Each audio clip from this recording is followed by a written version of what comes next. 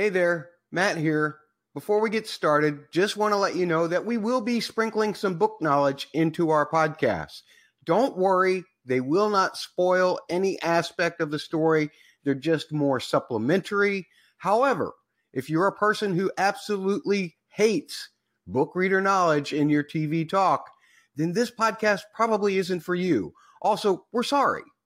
Anyway, here's the podcast. Hope you enjoy. Dedicated to George R.R. Martin's A Song of Ice and Fire book series. I'm going to struggle here. I don't think I can do an accent, so I'll just do a flat reading, Matt. And the HBO Game of Thrones franchises. Oh, no. Don't worry about accents. I'm the only one that acts like an idiot most of the time. Don't worry about it, dude. Do whatever you want. You're listening to Before the Dragon. Don't tell me what to do. Do. Serious talking time.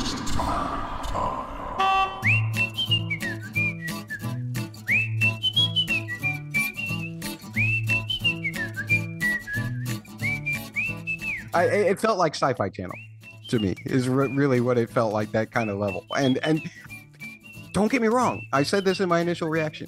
I totally understand how absolutely impossible it is to do these kind of animals. I think this will finally prove to people like Kelly and Holly why they didn't do the direwolves more, simply because those kind of, and to John, because those kind of animals are difficult to do. No, you can try and blow them up. They don't look natural. You can try and recreate them the way they did some of these things. They don't look natural. It's impossible to duplicate nature. I didn't have so much of a problem with the models themselves. I had a problem with the animation of them. It was the animation that seemed so incredibly unnatural. There was a shot of the White Hart that I thought was pretty cool. But I wanted it to be just a little bit further away. And I didn't want to be drawing on something. So that was just me. Okay, I'm going to get off that soapbox. Quick direwolf aside on that. Matt, I don't disagree with your thoughts. However, I will say Lord of the Rings and Peter Jackson proved to us you can do forced perspective with real people and real animals and make it look legit, because we all know Elijah Wood is short, but he ain't that short.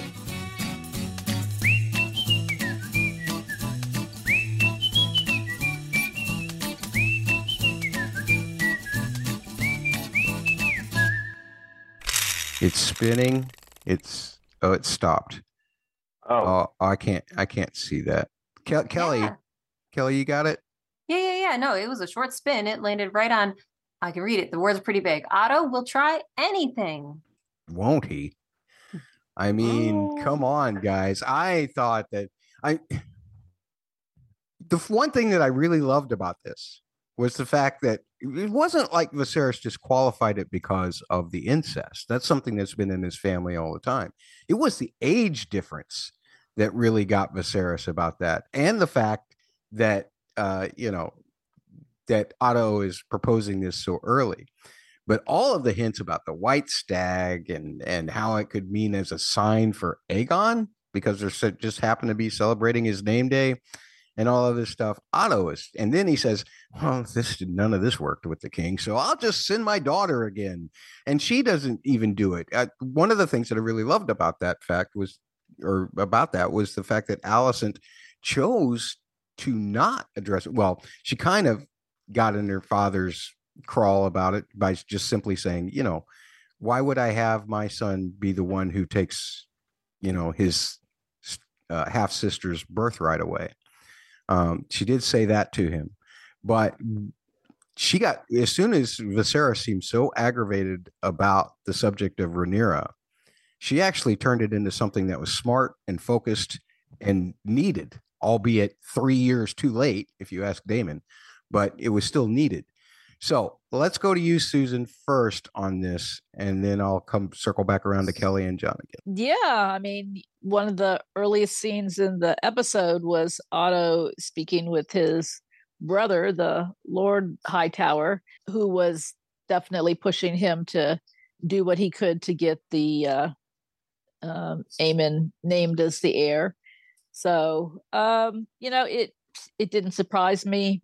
And again, I'll go back to my examples from last week. When you go back into medieval history, sometimes they did these betrothals with kids when they were little tiny infants. I think Henry VIII's daughter from his first marriage, Mary, was betrothed several times to different princes. Every time that Henry VIII wanted to make a new alliance, and then they'd break it and then engage her to someone else. So, the idea that you would do that with a small child isn't so out of the ordinary, but the age difference was pretty strange. Yeah. The thing that I've never understood, Kelly, I'll go to you right after this, but the thing that I've never understood is why fantasy writers have a tendency to take middle-aged properties and values and apply them to their worlds. Is it because they don't have Jeeps yet? Is it because they don't have tanks yet? And therefore they must have something that's similar to the horses and lances that they had back in the fantasy world. I don't get that. Now, I do understand that George was trying to do a tribute to the War of the Roses and other things in medieval history in the course of his writing. He didn't duplicate it. He didn't have to have the same kind of rules exactly. And that's what bothers me about almost every single fantasy writer, is that they incorporate these kind of rules when they simply don't have to. It's the first time that in a while that I've actually looked at Viserys and said, "Oh, thank God he said that." Kelly, how about you? I agree. I think that the reaction, I think they're easing the fandom away from this being normal. It's perhaps more reluctantly done in the times of need. But whereas, Rhaenyra called him out and said, if it was for duty, you would have married Laena. And he agreed. And I think they're saying these characters are not so steeped in the culture of, the necessity of marrying and alliancing all the time, that they are, that they overlook the awkwardness or the non-preferable scenario that they end up in those cases. So I think that they're at least making it more realistic, and I was glad that it got brushed off. But I liked what Susan said about Otto being. It seemed like Otto was getting manipulated or at least pressured from his brother there. I kind of felt bad for Otto in that scene at the beginning. So it kind of gave me a different perspective on his ploys for the rest of the episode, and kind of looking back retrospectively on his previous actions, wondering how much of this is he doing to be power hungry, and how much of this is being pressured from outside forces. Don't make me ask the question, Kelly. Odd on or odd off? To be fair, I mean, just like everyone else, they may be making the best decisions in the moment, but they are still at fault for any decision that they made that led them to that moment. So I'm still odd off. John, you get the final word on this. Okay. No, it's interesting. And I guess that was the one question I had, and you probably see in my notes. I was asking, I didn't know who that was who was kind of whispering in Otto's ear about Aegon. So to know that was his brother, I find that very interesting to Kelly's point. I totally agree. When I was seeing that, I'm like, okay, this kind of puts a spin on what Otto's what his game plan is. What is, and I think he's a little less Littlefinger than we were kind of thinking ahead of time. He's more of for lack of a better analogy, a golf player. What he's doing is he's getting up to the tee. He's reading the wind. He's like, okay, where do I have to shoot this? What makes the most sense? Does it play with my favor? Does it not? And right now he's like, okay, I got some other people saying maybe Aegon should be the heir. And it's because I think he might have been all in on you know what, the heir's made up. We're good. I got Alicent where I need her. My house is secure. I think he might have been sated and satisfied where they were. But then this was presented as an idea, and he's kind of maybe we can get a little bit more out of this.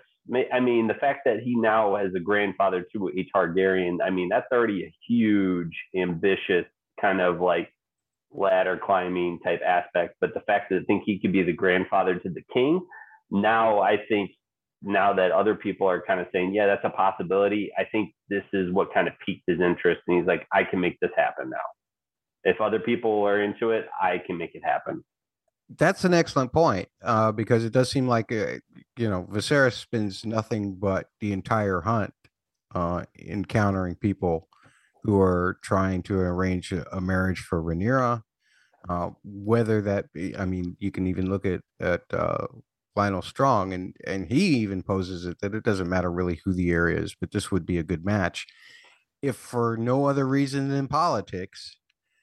So that's something that I think is very good. I still don't like Otto. I feel like that every time that he fails at one avenue, he just tries up another avenue instead of saying, maybe I need to reconsider this position, regardless of what my brother says, who is the Lord of he's the High Tower Lord or whatever, the Lord of High. What is that southern realm? Is Old that Town? Old Town?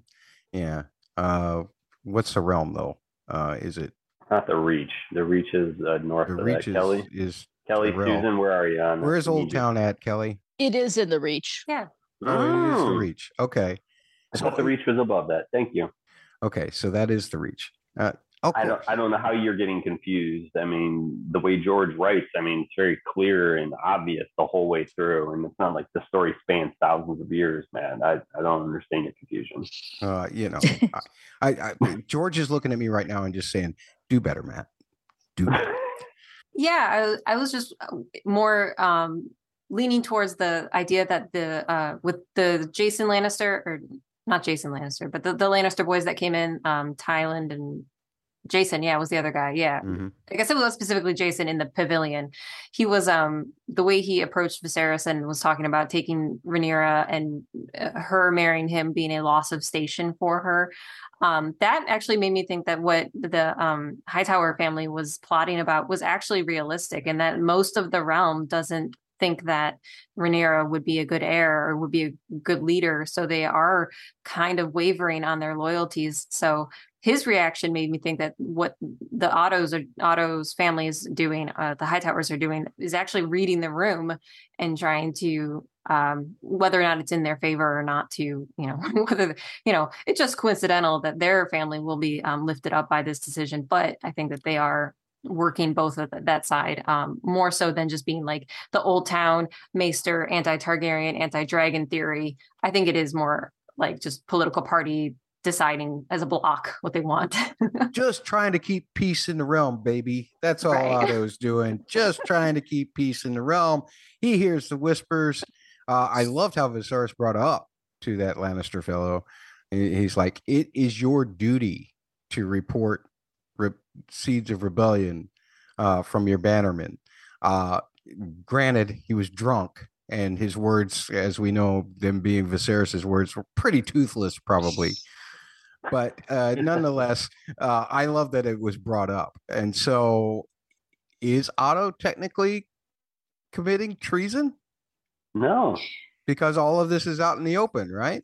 Yeah, ideas are just ideas, man. Right. Actions are what are rebellion. I think what Kelly said about reading the room, I mean, that just echoes what Rhaenys told Rhaenyra last episode. It's exactly what she was told. And if the High Towers are going to wet their beak, man, they're just going to wet their beak, Yeah. Let's spin the wheel again. Oh, John, I can't see that. Where did it land? I can't tell. Well, if I'm pressed to really break out the monocle that I have right beneath my brow, I'm thinking that does Miguel Sapochnik quit being a showrunner? Right. Now, Stephanie added this to the Wheel of Topics earlier, so she's not here to comment about it anymore. But the news went out, I don't know, 2 weeks ago maybe, and I didn't really think it was that much to worry about. Evidently, some people do, because otherwise Stephanie wouldn't have put it on the Wheel of Topics. I look at it like this. That guy is a wonderful director. When you're becoming a showrunner, you got to start doing schedules and all of this other stuff. You got to answer to everybody and everything. I think he just wants to go back to directing. They parted on good terms. Evidently, everybody parted on good terms. He's going to return and direct episodes. So I think really this is a plus for the show as a whole. I don't know how the publicity looks for it, but I say any publicity is good publicity. It doesn't matter whether it's good or bad, as Dave and Dan proved time and time again. So I think that we should just embrace it as just something that happened and something that might actually end up in the long run making the show better. But I don't know how you guys feel about it. John, since you found it on the Wheel of Topics, what do you think about Miguel leaving? I absolutely love this because what this does for this show is it unshackles it from a particular voice, where I think what we ended up with, what people probably argue is some of like the worst ending of the series. This helps make it a little less single-minded. Like, I'm hoping Ryan Condal stays because I think some of the things that he's done have been really, really good. So I like having his voice there. But freeing up Miguel to kind of go do what he wants to do, to make sure he has like kind of creative liberty to kind of step away from this show, not feel so shackled by the schedule, because this is a lot. I mean, I'm deep within it in terms of a fan. I hear a lot of like people like really intimate like what this show schedule is. Basically, these people work 50 weeks out of the year. And for anybody that doesn't know how many weeks are in a year, there's 52. Like, they get 2 weeks off a year. That is it. I've worked that schedule myself for many, many years, and I got extremely burned out. So working at like 15 to 18-hour days on that kind of pace, key right there. That many hours, that many days. That's the factor. I mean, they'd be like, oh, you get weekends off. Yeah, but working at that kind of pace, like, you were like beyond burned out. And I think the reason why Benioff and Weiss did what they did and wanted to get it over with, didn't want to sign up for more years, because they could have taken Game of Thrones, I think, probably another 5 years. And George wanted them to. Right. Because there was that much story. And for anyone that's just stuck with the show and hasn't read the books, guys, there's so much story you don't get on the show. And just listen to this podcast. Kelly will tell you all about that story you didn't read. And I will be right there cheering her on. So I love this decision of like moving showrunners in and out. And even if Ryan Condal wants to step aside, as long as I think they have this kind of bridge where you keep one showrunner season to season, as long as we keep this consistency, I think it's good, and it's good for the show, and it's good for the fans, because then it keeps consistency. The way I understand it is Ryan is George's boy. I think that George really likes Ryan, and I think that Ryan really likes his source material.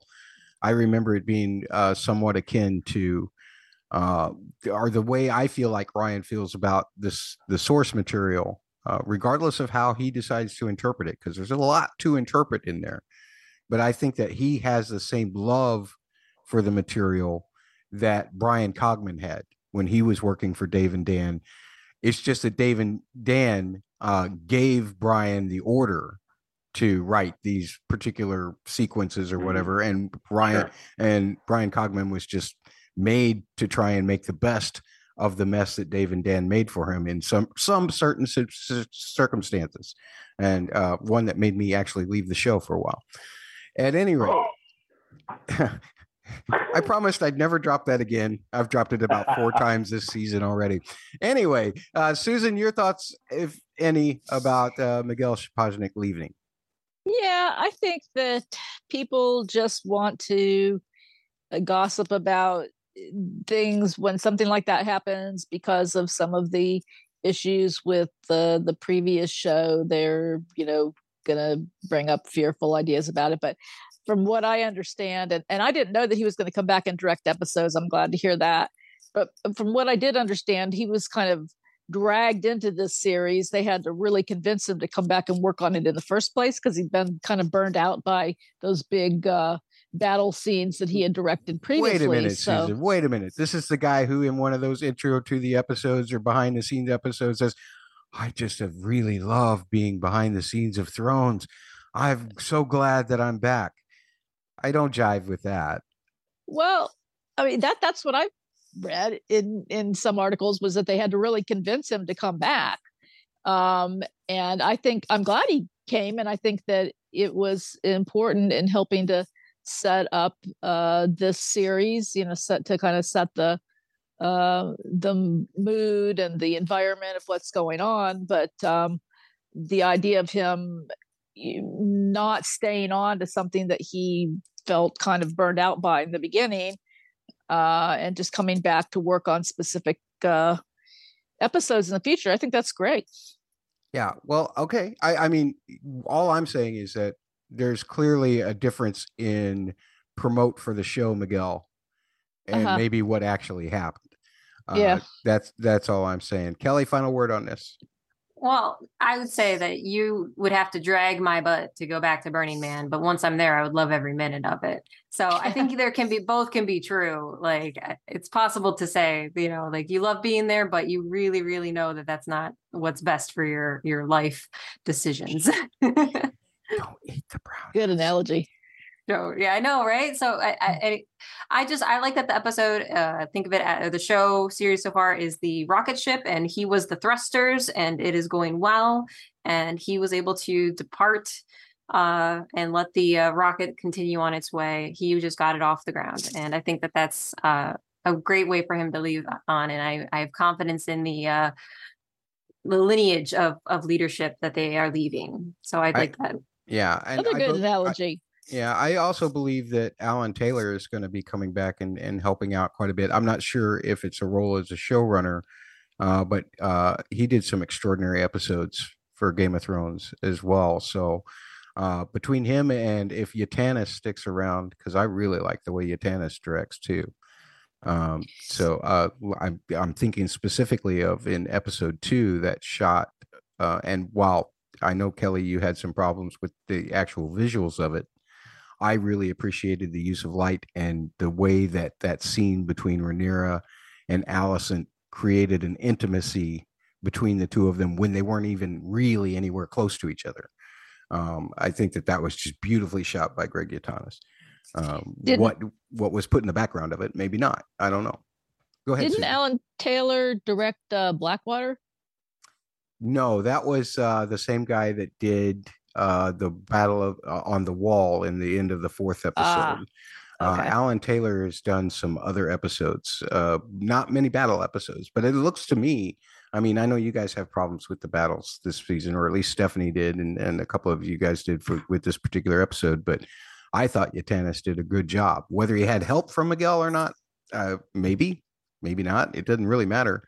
I think the show's still in good hands.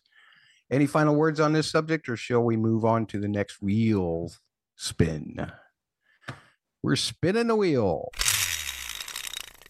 Kelly, I can't see that. Can you tell me what it landed on? Oh, this one landed on the White Hart. Ooh, dun dun dun. Dun dun dun. The whole idea of the symbolism of this white heart, how did you guys interpret it? Kelly, I'm going to go to you first, but I'm going to lay out how I interpreted it. You have Viserys, who pulls a Theon trying to kill a false white stag. And then you have the actual white heart appearing to Rhaenyra and her choosing not to kill it. So do you place more emphasis in the fact that she chose not to kill it, or the fact that it showed up to her at all? Which is more important here? Because I think that either could be interpreted to be important, but I don't know which one to make the most important out of that. I think that you start with the arrangement of which stag appeared to whom. And yeah, the false stag and Viserys being led to the false stag by all of the men and all of this pressure being upon him to do away with this false stag and to like coronate it as if it were this great feat that they all were continuing to pretend like this was a great thing, even though it was a good thing. It wasn't a great thing. Fun fact for everybody, a 35 stone stag is something like 490 pounds. And because I am overachiever, I did the biggest stag ever known on Earth was like 511 pounds, but that was like back in the 20s and they couldn't really verify that. So like since then it was like a 411 pound stag, and then you're down to like 300. So like a 490 pound stag is huge, mythical, you might say. So maybe, Matt, this is the the attempt at a mythical creature that they were trying to show in real size and they couldn't do in reality for you there, but. Well, it was the size of the horse. It almost seemed like, I mean, when you looked at it in a certain far shot, or at least in comparison to the trees that it was by, and compared to the way that they looked on the landscape against other trees. But So it was a good. I thought it was a good like contrasting and comparison between which stag appeared to whom, and I thought that was what I was focusing on rather than how they reacted to it. But what do you guys think? Well, no, that's a good point. So, what did you interpret from that? Does this mean that Rhaenyra should morally, by divination from the White Hart, be the queen regardless? Or is a realm that is steeped in tradition, that's already had a great council, that will not allow a woman to sit the throne? Is it an inevitability that even if she is the main choice of the White Hart, it doesn't matter? What do you think? I think in that moment she is the heir, and that's who the white stag appeared to, and that is all that mattered, I think. There you go. It's as cold and cut. For somebody who likes to bring in 50,000 spreadsheets, she just did it in one simple sentence. Susan, do you agree or disagree, and why?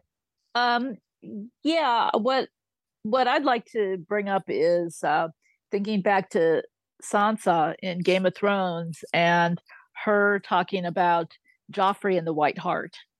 In her story, she was talking about, or at least we got her thinking about the fact that in the myths and stories that the noble knights didn't kill the White Hart. They just went up and touched it, and they left it alone. They didn't do any harm to it.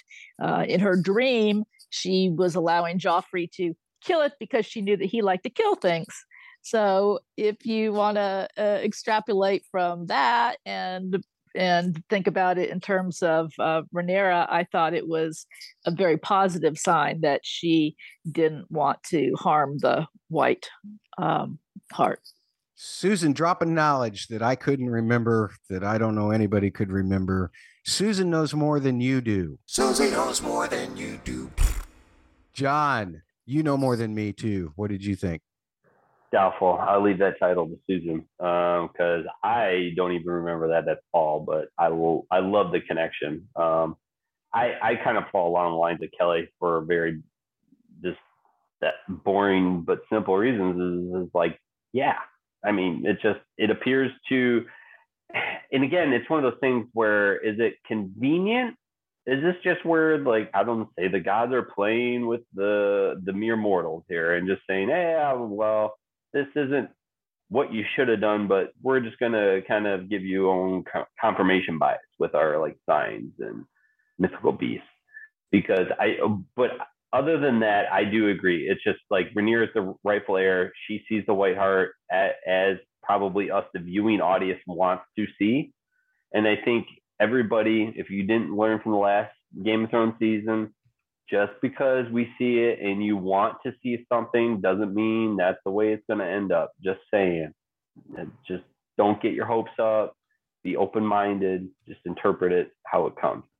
However, I did like it. It made me feel comfortable. It made me feel like, okay, this is the right thing. But the other person that it made feel comfortable is also Viserys. He felt more assured in his decision with the heir choice when he saw that the brown heart was there. It was gigantic. It was there for him to take down. But it's so funny. I kept thinking back as we keep drawing comparisons to Game of Thrones. I kept thinking of Robert's Hunt the whole time that this was going on, because we already had a boar got killed by Rhaenyra, and then we had the spear that Viserys used. And granted, I know it's not that like, but it just kept kind of like ringing true for back to the original story that we all are familiar with. But I did like the complicated character that Viserys is on screen, because like you can see the relief and also disappointment. Because all I saw was him being hungover, but that's just me. Well, how I read it is he was disappointed in terms of like, he had this vision, he had this dream that his son was going to wear the Iron Crown of Aegon the Conqueror, and then he had named his daughter the heir out of like fear of never having that son. And it's kind of weird because it's like, did you kind of just never give yourself the idea that you were going to marry again? We understand he's bereft. We know he was in love with Aemma. We get it. But it's like, it's one of those things. It's like, you just like rushed into like I gotta hurry up and shore up my line with Rhaenyra. I liked it, but the complicated nature, you can see all that going through his head and his face as he's stabbing this poor CGI deer. Another comparison a lot of podcasts, including myself in my initial podcast, made to that scene was, of course, Theon's very sloppy kill of Sir Roderick in Winterfell. And, they're holding that poor CGI stag. They're holding him. So it's struggling. It's not able to move around at all, except its head a little bit. And you got a guy who's still drunk from the night before, stabbing him in the arm, just above there, in the shoulder, before, and just causing a lot of pain before finally getting the blow kill. That's just screamed Theon to me. I'm just like, okay, so that confirms he is inept at everything. That we no longer have to debate that, regardless of what his intentions are, regardless of what his motivations are. It doesn't matter. He can't follow through. The dude cannot follow through whatsoever.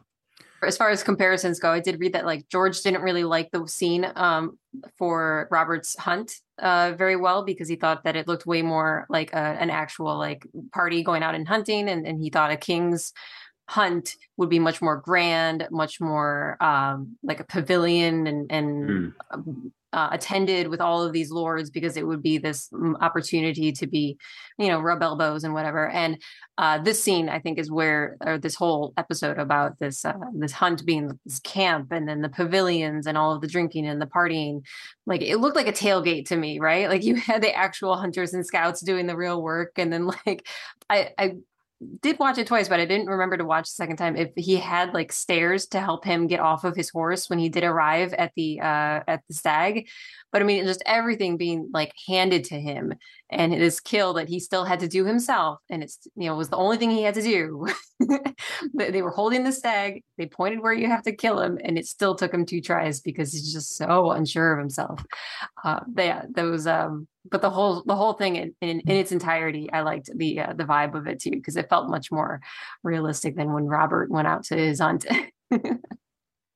I just wanted to add that made me think about the fact that when you're talking about the grandeur of the King's Hunt, and that part of it would be for these noble people to come together and to do their politicizing, that seemed like it was odd of Viserys to be angry at them for wanting to get his ear and promote their ideas for him to consider, because where else are they going to do that? I mean, this was a natural place for them to do that. So the fact that he was getting angry about them kind of, again, it plays to him not being the best of kings, but that just it seemed like it was contrary to what should have been happening in that kind of a scenario.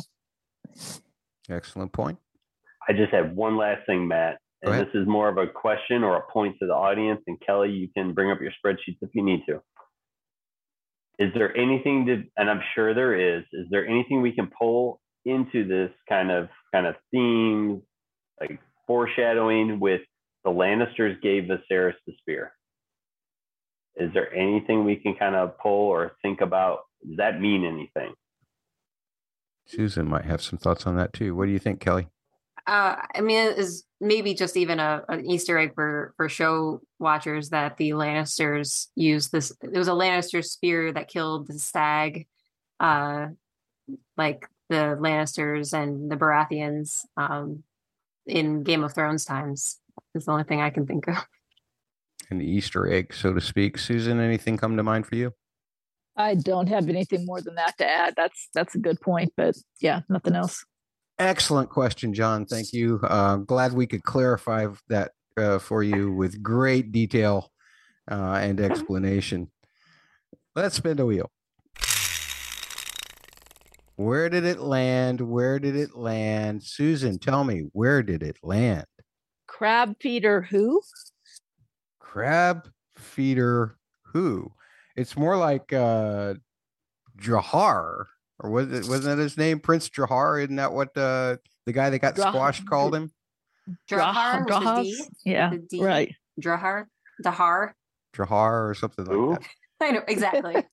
Exactly. Who? Drahar who? No, the crab feeder, the stone man, the half stone man. I've got lots to say about that in the brothel mates, but I'll save those thoughts for now. I think the bigger thing that we want to ask here, and I'm not sure who put this topic on the wheel, but whoever did, please jump up as soon as I finish here. But I think the big question, at least as it seems on the wheel here, is that all that build up for that, womp, womp, womp, womp, which is very hard to write on the wheel, by the way. That's excellent notation done on the wheel, whoever wrote that on. But who brought that subject up and why? It was me. Excellent. Why? It was me because we had a Darth Vader of a character, and you literally showed his death off screen. Mhm. Like Damon throws up the flag. He's like, "Oh, here's my sword, bro. Here, take it. Oh wait, no, I'm gonna cut your dudes in half, and then I'm gonna go find you in a cave, and I'm going to just cleave you in half like a charcuterie board." It was ridiculous. Like, I mean, such a cool character design. And I was like, when I first saw him, like, oh, that dude is that is a ugly looking, like mean looking guy, and he's like hammering and nailing dudes' hands to the stake, and then you're like watching them. The crabs actually like chew on these guys. And if anyone's ever seen a crab and what it does, crabs don't really do that. They're just like kind of crawl around and do absolutely nothing. Like, it's like, but they made this guy so awesome, and then he just dies off screen. Why? That's stupid. Okay, I can see that. I can also see that you could look at it from a viewpoint of, did they actually build him up enough? There were just a few very economical scenes showing him being menacing and mostly using crabs. That if we'd have seen one scene with his motivation or anything, maybe him dying off screen wouldn't have mattered as much. Maybe it would have mattered more. To me, I loved the fact that it seemed to me like a way of the showrunners telling us, you don't have to see a death on screen to know that someone's dead.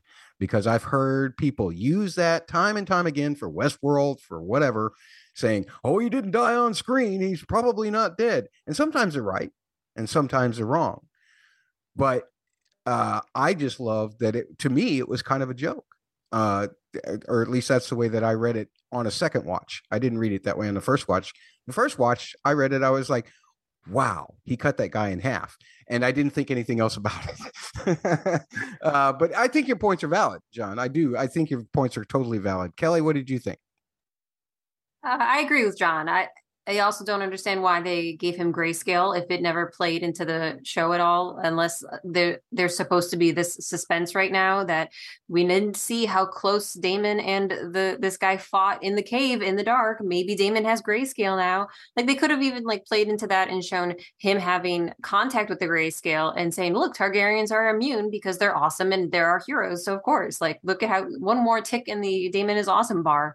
Like, they could have done something with either of these things. And I just feel like, I could have taken a few less shots of Damon out there fighting and grabbing a guy from behind and slicing his throat. I feel like he did that like 6 times. And then, like, take out half of those, show him actually fight the crab feeder. Because we don't even know if this guy was a good fighter. Maybe it was a really boring fight. Maybe it went really fast. I don't know. We would have liked to have seen it. Well, I love how that kind of builds some intrigue as well. It's like, why would all of these people follow this guy? Is it because he was a prince and not because he was a great warrior that they feared and respected? Which would make it even easier for us to just say, yeah, Damon went in after him, cut him in half, brought him back out. But either way, I totally understand these viewpoints. Susan, you get the final word on this. I didn't have any problem with it. In fact, I kind of liked the idea that the death wasn't on screen. I'm not sure. Maybe it wouldn't have been as, it would have been underwhelming if they'd shown something on screen. The whole thing with the crab feeder is a little bit underwhelming, but I also think about it in context of the book that this is really just a setup for Damon to have won that glory and to prove himself in battle. That's really what this was all about. That and having Corlys have a situation that he needed to get cleaned out and to partner with Daemon on. So I was fine with the way it all played out. I do wonder, I really wonder, and I brought this up when we were talking about it last week, Matt, with that use of both the grayscale and the idea that they were using a broken Harpies mask is what they specifically said. And I thought that was an odd detail as well. The lack of information is something that we will probably never get now, obviously, because we have half a rock sitting on the beach. Right. Nonetheless, let's spin the wheel again. Wait a minute. I can see where it landed. It landed on Otto will try anything again. So we need to spin it one more time. Of course. Yeah. Now that lettering is way too small. I can't read that. Kelly, can you tell me what it says? Understandable, Matt. Yes. As I zoom in, Valerian cold intros, specifically Lenore and Vaemon. All right. Well, let's talk about it, Kelly. I'll let you lead off on this. Do you have any thoughts about the introduction of other Valerians in this particular episode? I was excited. So we got our first age up, right? This is the Lenore has switched over. I like that they're staggering the actors change up, and this will help, I think, ease everyone into it. It's probably going to be jarring enough as it is to lose Rhaenyra. So this was a good way to do it, especially introducing him and his dragon together. I thought it went well. They had all of them at the table, so you could see them all together. I was thrown off because they had changed their hairstyles, and I'm, not used to new characters, so I was looking for the old Corlys hairstyle, and so I was trying to figure out which guy was which. But once I got it figured out, I'm like, okay, I recognize everybody here, and now because then they had the other Valerians in the area too, like at least the support. The Valerian troop was in support there now. Okay. And I think this is Kelly, you've just started a topic here that we cannot ignore. We cannot ignore this topic because I'm going to need you to come up with your top 5 white blonde hairs in the series so far. Your top 5 white blonde hairs. You're going to count them down from 5 to 1. I'm going to stall here. I'm going to go to Susan and give her thoughts on the introduction of the other Valerians. While you think about this, you come up with your top 5 white just House of the Dragon hairs. Just House of the Dragon. You can't use anything else. If you can even come up with 5, I'm happy for you. I think you probably can.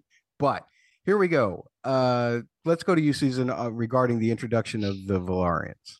I don't know that I really have anything to say about it other than the fact that I did enjoy Laenor as the new dragon rider and his enthusiasm while he was riding Sea Smoke.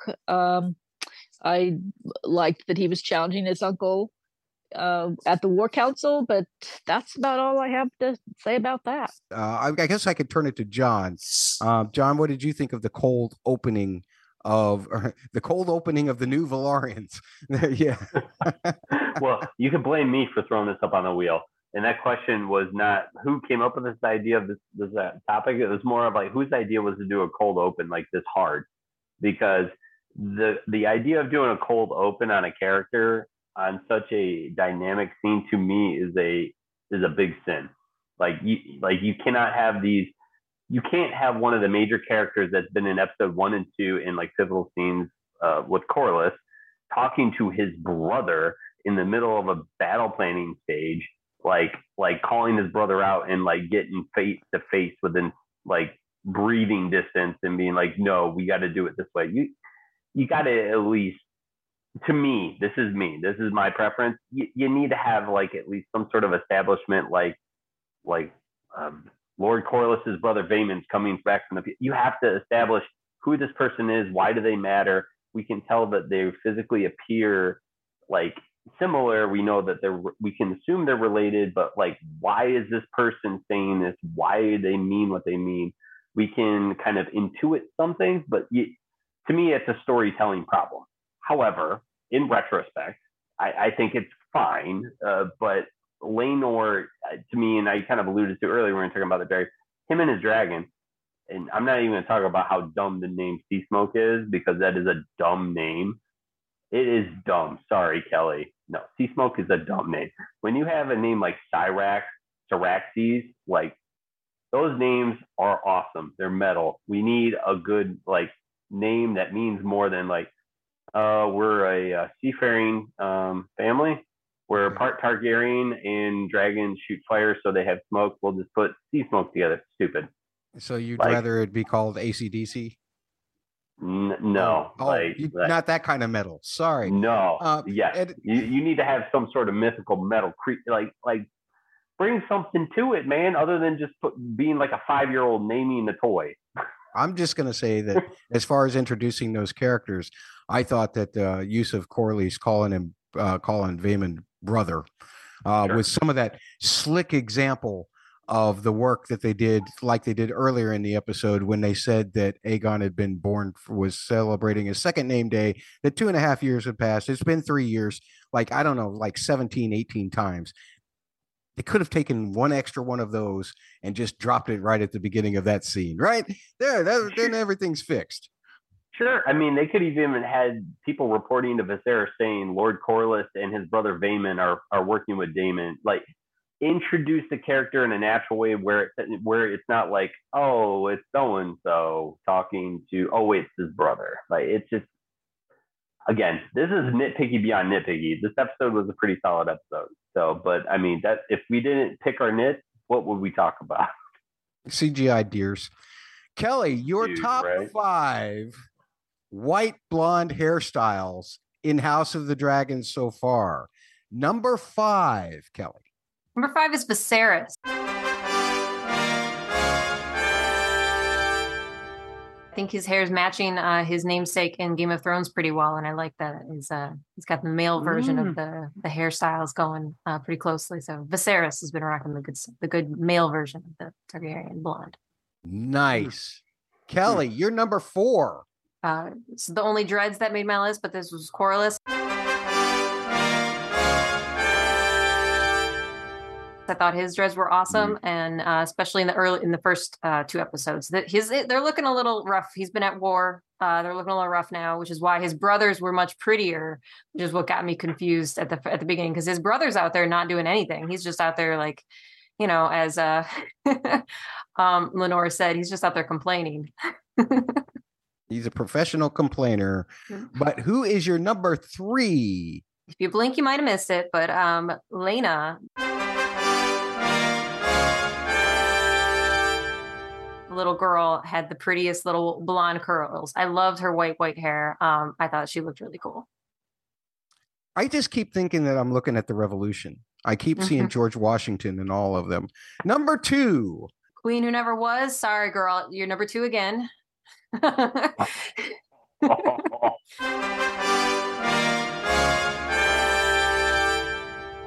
But she's had some really cool hairstyles to the point where even Sammy pointed it out. He was like that. She's got like a tennis ball in there. She's got something going on. She's got a very unique hairstyle. It's like kind of a hybrid between Targaryen and Valyrian styling that I really like. It's very unique to her. So that brings us to the most important one. The number 1 of the top 5 white blonde hairstyles in House of the Dragon so far is your girl Rhaenyra. She has had on point straight hair and just like the perfect braids, and everything about her hair has been glorious. I think every scene that they've shown her and they've highlighted it, and it's beautiful. But I love that it seems retrograde from what Dany had in later years, and any hairstyle we saw later. It's much simpler. So I think that it also shows that the showrunners, or the hairstylists at least, are taking into account the time frame. Excellent points. I love your list. Susan, what was wrong with it? Well, I just wanted to say, does anybody know who has the most expensive wig on set? Ooh, no. Trivia time. No. Susan knows more than you do. Who? Viserys. Susie knows more than you do. I've listened to a couple of interviews where he and Matt Damon were discussing this. He had the most expensive wig of the wigs. It has something to do with them matching it to their skin tone and so forth. But apparently his wig was very similar in the type of wig it was, or whatever the material was that made it as Daenerys's was. And so he kept bragging, yep, I had the most expensive wig. I love that. He's so proud. Made the list too, which is excellent. At least it made the list. Yeah. Gee, Susan, I can't see that. What does it say? Sidecar characters. Who's your favorite brief screen time fresh faces? Wow. Okay. Well, this could be a lot of people. Why don't we start with you? Who was your favorite quick shot of somebody? I'd say probably Jason Lannister. I mean, he was a jerk, but it was fun to see a Lannister. And of the two twins, and I know it's the same actor playing both of them, but of the two twins, he was the one that was the most interesting of the two. Yeah, I totally agree with that. I'm trying to figure out, the way I understand it is, now Tyland is on the council. Is that what's going on here? But, correct. But Jason, is he actually the Lord of Casterly Rock? That's what I understand. Because they were twins, they had to give it to the oldest twin, whichever twin was born first. So then the second one got to the position on the council. And I think he might be taking, I'm not 100% sure about this, but I think he's taking Corliss's place since he left. Yes. So I think he's the master of ships at this point in time. Excellent. All right. John, any thoughts about that? Oh, Susan stole mine, but since she didn't, steal is probably a harsh word. It's not steal. She just agreed with me. She shared my original thought. But the other character I also liked was, and I'm really, really bad with names, and I don't remember it being said on screen, but the Clubfoot Lord that said, Larry Strong. Larry Strong, break bones. No, not break bones. That's the guy that's strong. But Larry's was the one who approached the little princesses, or all the ladies, and the queen, and asked if he could sit there and had a cookie while everybody else argued. I loved it. I loved it too. And again, guys, if you're not going to read the books, just know, keep your eye on the people that just show up and you're like, why is this guy here? They mean stuff. So just pay attention, take the note, and move on. And I'm guessing Kelly's got like 2 or 3 names to throw out here. Sure that she does. There were many Strongs actually in this episode. There was, I guess, Lionel, who was on the council. Mm-hmm. Breakbones was there. He was he? He was the dark-haired fellow with the kind of beardish stuff, right? Oh, that was looking kind of rough around everybody else. I think that was Breakbones. I think that was him. Yeah. So I had to look up the sigil, and then I went back in the episode, and like 3 seconds earlier, Lionel's got it on his glove. So I was like, oh, they're the Strongs. Yeah. Yeah. Wow. I see you, Rhaenyra. I see what you see. Yeah, he's checking her out. He's liking that boar bring back. Is that a triple B? Well, and she's covered in blood. She's covered in blood too. So that's a bloody babe right there. There's He's 4 into babes. it. That's a new record for Joffrey of podcasts. There, our friends over there at Double P Media. Excellent. That was an excellent choice. I've already said I think that I share John's. It's just, I thought that meeting Larry Strong was endearing, and I just keep wondering if appearances can be deceiving. All right, Kelly, you get the last word on this subject before we move on to other things. There was a pug. There were lots of dogs in this episode. There were lots of dogs, but there was a pug. I had to look it up. And yes, pugs were invented in the 1500s, I think, the 16th century. So this is not too far off. But not in Westeros. Exactly. It was so jarring. It was so weird. It was very strange. But yeah, and he was on the lap of Lady Redwine, and the other woman there, I think, was Lady Lannister, and their whole interaction was hilarious. I love their sass, and I think Lady Olenna is the Queen of Thorns, is a descendant of the Redwines, so I like picturing them being That is would red make wine. perfect sense with the way that character was talking about everything that was going on in the realm and about the stepstones and blaming everybody for not being able to do anything. The one that Rhaenyra kind of was really a jerk to, but I think well deserved. But I love that. I didn't put together the red wine and Olenna thing. That's great, Kelly. Really appreciate that. But obviously, we are pro pug around here. We are obviously pro pug around here.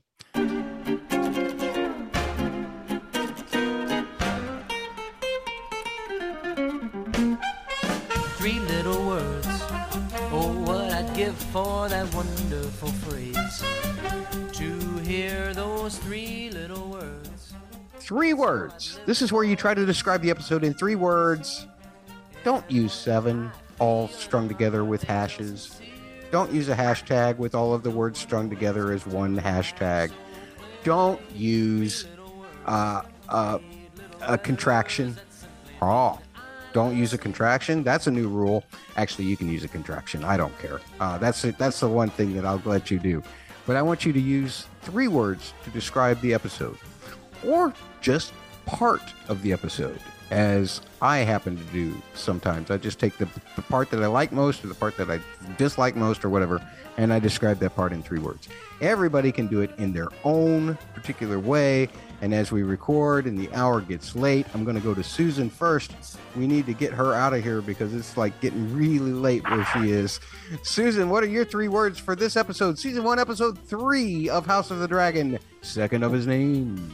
Yeah, I'm glad you're going to let me use a contraction since I get one. Okay, and here it is, the part of the show that I was complaining about, but Damon's a badass. And John, how about yours? Dragons, boars, and knives. Wait a minute. How many words is that? Oh no. I said and. Dragons, boars, knives. There you go. Okay. Dragons, boars, knives. There we go. Mine is Name That Dragon, in tribute to Sea Smoke appearing. I didn't want to reveal it too much. I did say who it was in the initial reaction, but I think we've got it pretty much all but confirmed that is in fact Sea Smoke being ridden by Laenor, and perhaps one other mystery dragon that Kelly saw that none of the rest of us did. Here on Twitter, we got one from our friend Samantha739. On Twitter, Samantha says, Daemon is hot. Not Daemon's a badass, but then she adds, sorry, can't help myself. And then we have a YouTube from Nightwolf Nim. That's our friend Nicole. You can find her, I think, under the same handle on Twitter as well. I think she actually has a couple accounts, but nonetheless, Rule of Cool. And she's going to explain that in her feedback. And I kind of agree with her in a little bit, but it was just so Rule of Cool that I just didn't care. Sorry, Nicole, but I just didn't. Brothel Mates of the Week is next. Have so clearly 3 little words, 8 little letters, which simply mean I love you.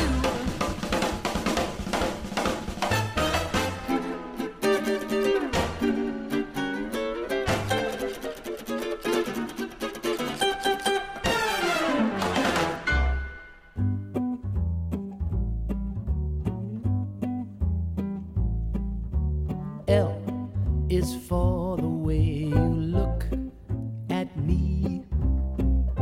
O is for the only one I see. V is very, very extraordinary. E is even more than anyone that you adore can love.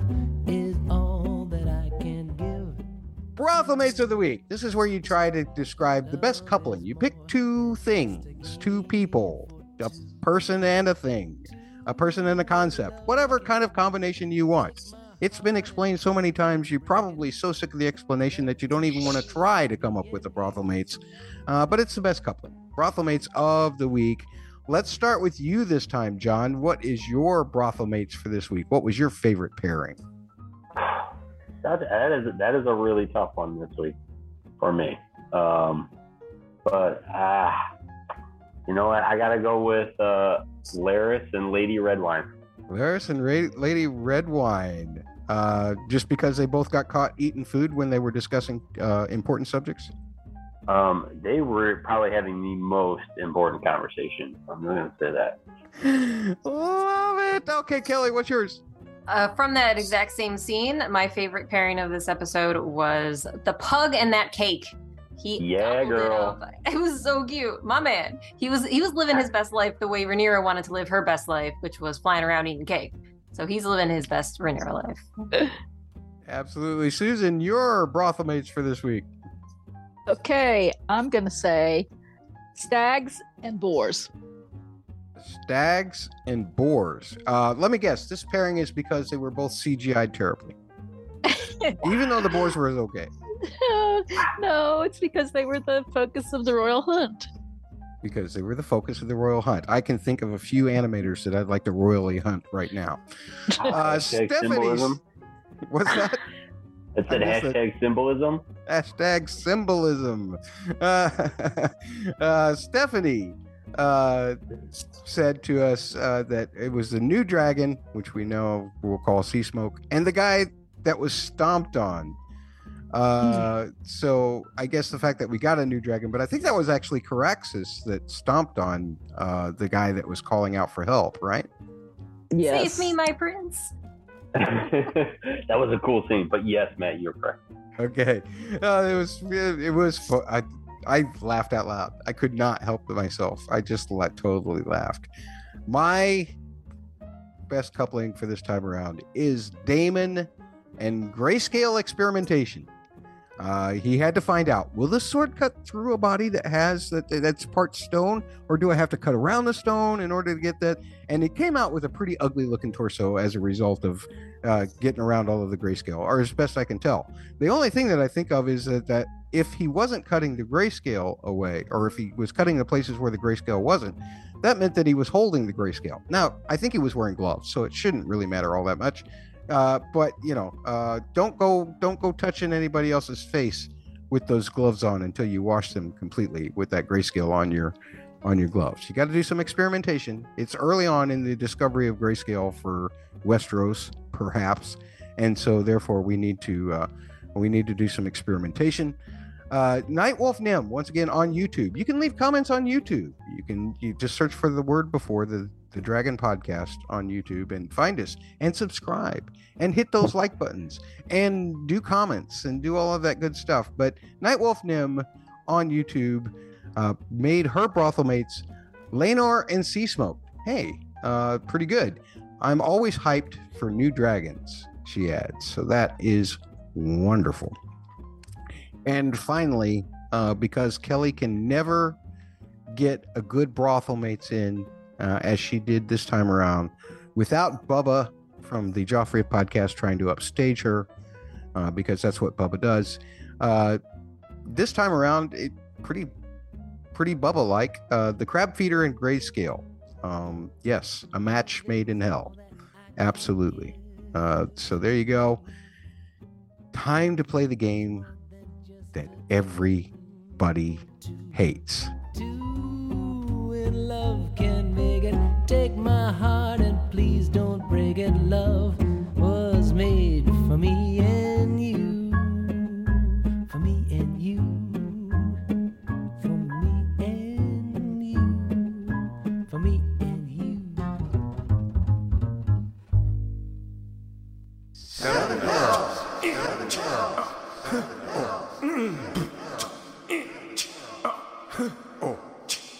Seven hell, seven hell, seven hell, seven.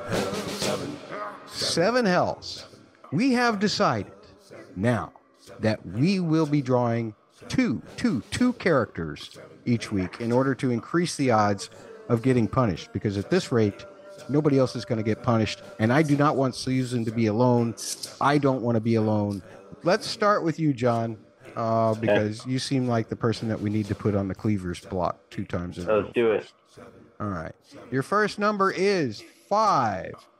Number 5. What do we got here? For week 4 is Allison Hightower. I'm in. You're taking that one. No, I should. The odds say I shouldn't, but I'm going to anyways. Okay, let's because she's a speaking character. The odds are high. I'm gambling. John wants to be punished. Well, you get another chance because we're going to draw another number. Remember, the first time around for each of these, you can reject if you wish. Your second number is 24. Number 24. I'm sure that's like Dragon Keeper 5. Maester Kelvin 4. Maester Kelvin again, didn't you? Yeah, I'm taking him. You're taking him? Taking Maester Kelvin. We got to get Susan to bed. All right, Susan, your next draw. You're Okay. next up. And I would think that Allison is probably not prone to swearing, but there you go. The real danger is if she might say a dragon's name. That's the real True. danger for her. I True, don't think true. there's any danger of her swearing. Yeah. At least not young Allison. We'll see what happens with older Allison. 7 hell. 7 hells. All right, Susan, your first number is 21, which is Lord Lionel Strong. You know what? I'll take him. Yeah. Okay, so for Yeah. your first selection, you are taking him. Remember, you can reject the first draw anytime, which means you can reject this one. I love that character, BT Dubs. I do too. He's really interesting to me. 24. I already had 24, so you're probably gonna want to re-roll her. Unless we can both have the same character. No, you can't have the same character. So, 32. Kelly, do you teach like an Excel? Lady course for, Lena like- Valarian. Lady Lena. Nope. I'm gonna throw that one back. Gonna I'm throwing throw that it one Wow. Wow. Yeah. Man, she hasn't Great been on in a couple girl. episodes either. Now, number No, 25. but I expect her, and I have a feeling she's going to be talking about some dragons. Yeah, could be. She likes talking about dragons. Uh, You ended up with Jane. Just Jane. That's the only Okay. name of the character. So you're looking pretty decent here. I haven't really heard Lord Lionel Strong say too much in the way of strong language. no. I think I'm on a safe bet this week. We'll see. Yeah. Kelly, are you ready? Yeah. Your first number is 17. 17 is Grand Maester Melos. Ooh, Yeah, keep him. He's not going to talk about any dragons, and he's not going to curse. yeah. All right. Kelly looks to be safe on her first draw. Here's your second draw. 31. 31 is Sir Lenor. Oh my god. So do I specifically want to get punished this next week? No. Throw it back. Throw it back. And Coward. 16. Exactly.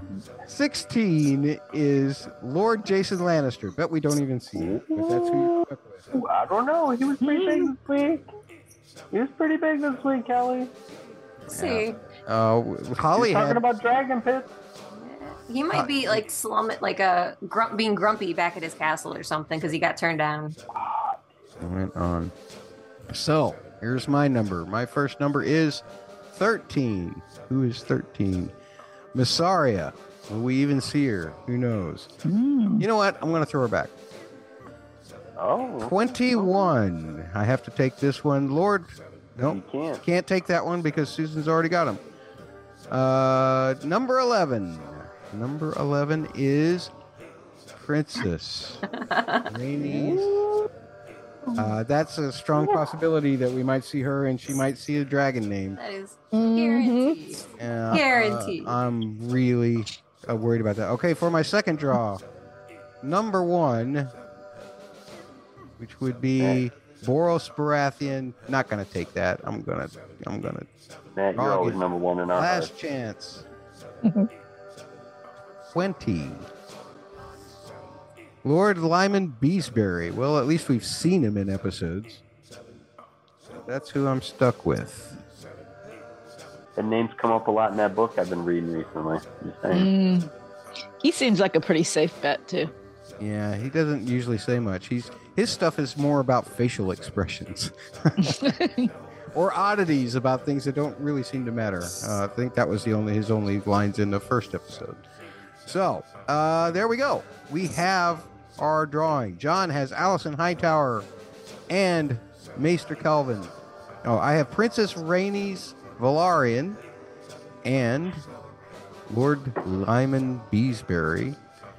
Susan has Jane, whoever the hell Jane is, and I like it. and Lord Lionel Strong and Kelly had two right next to each other, which was weird. Lord Jason Lannister and Grand Maester Mellos.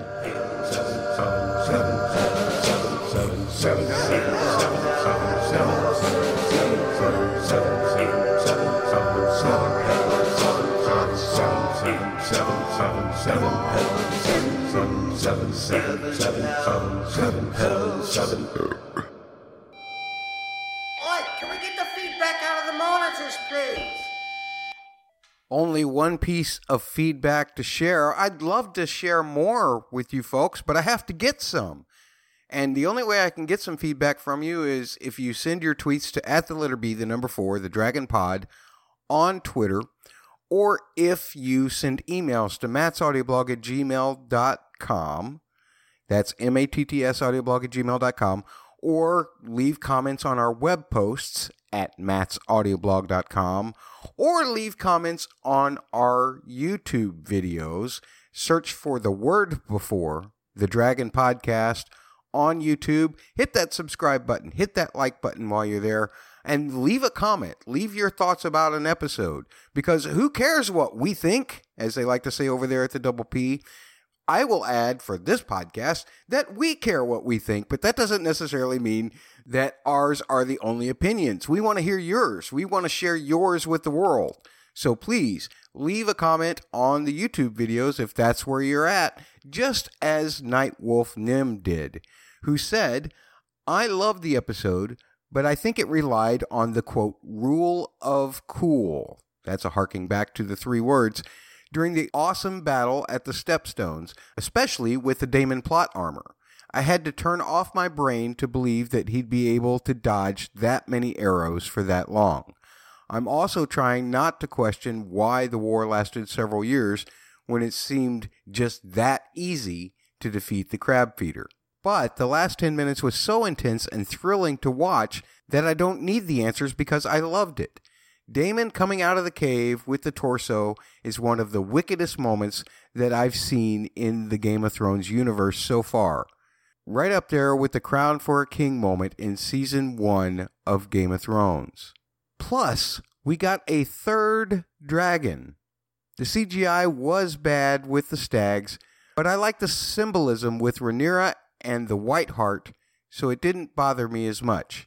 CGI deer always look bad in shows, but Dexter also had a symbolic moment with a CGI white deer in the New Blood series that looked much better than the House of the Dragon one. Great thoughts, Nightwolf Nim. I really appreciate it. Let's close this puppy out. Here we go. We're wrapping it up now, folks. Final thought time. I really appreciate my panelists taking, 90% of a whole day to record with me. It's wonderful how great and tolerant you guys are. John is on vacation and wasted the entirety of an evening that he could spend in Portland, just so that, well, I guess there's still time out there to get out a little bit, but not for very long. Anyway, final thoughts, Kelly. We didn't mention it, but I do want everyone to go back, if you do a rewatch, check out the tapestries in the bedchambers of Viserys and Alicent. For some reason, they were bizarre and caught my eye. So I want you all to enjoy them as well. So that's my final thought of encouragement. Also look for that 4th dragon. It's a 3rd, and I said I might be wrong. I know. I'm sorry. I'm just giving you trouble. I know. Okay. Susan, final thoughts. I enjoyed getting to interact with the full panel this week, and I'm looking forward to the next episode. Me too. John, final thoughts. Just keep on giving me them dragons, baby. Love it. Is that the only thing that's keeping you? Is that the only thing that's keeping you? Because actually, no, it's not. But go ahead, Matt. Hit me with it. I want more CGI deers. See ya. What?